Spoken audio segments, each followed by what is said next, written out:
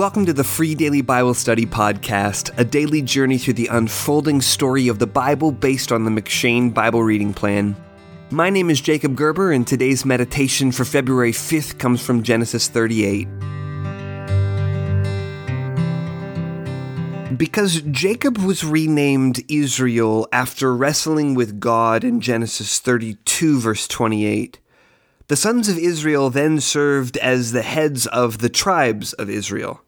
And of all the tribes in Israel, the tribe of Judah, named after the man whom we read about in Genesis 38, will end up playing an unusually important role in the history of God's redemptive plan in this world.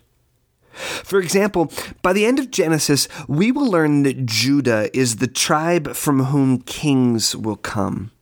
Since Jacob will prophesy on his deathbed that, quote, "the scepter shall not depart from Judah, nor the ruler's staff from between his feet until tribute comes to him, and to him shall be the obedience of the peoples," in Genesis 49, verse 10.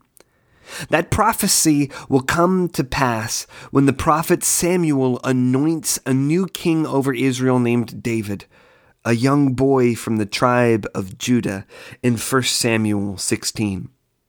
After David reigns for a while, God will swear that the kingdom of David would never pass away, saying this to David, "And your house and your kingdom shall be made sure forever before me.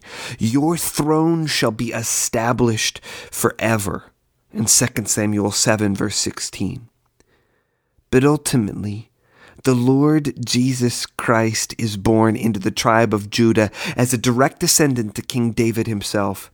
When God promised that David's kingdom would stand forever, he fulfilled that promise by establishing the Son of David, Jesus Christ, as the King of Kings who will reign forever. In fact, one of the special titles that Jesus holds is the Lion of the tribe of Judah, in Revelation 5, verse 5. With this in mind, however, it is strange to read the account of Judah that we are given in Genesis 38. While we might think that Judah would be an upstanding, strong, righteous man in the sight of the Lord, we instead read about a scoundrel. After both of Judah's sons die because of their wickedness, Judah ends up hiring his widowed daughter-in-law Tamar as a prostitute. Then, when Judah finds out that Tamar is pregnant, he demands that she be burned alive as punishment for her immorality, until Tamar proves that Judah is the father of her child.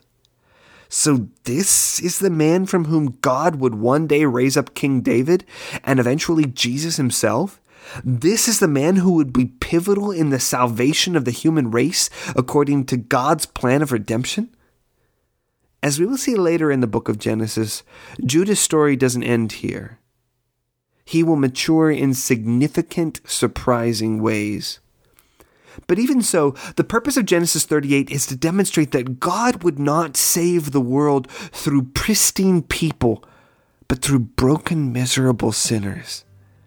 And if God could save the world through the offspring of a man like Judah, then God can save men and women like you and me.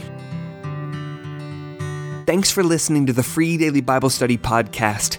If you're enjoying this podcast, would you take a moment to leave a review on iTunes or Stitcher?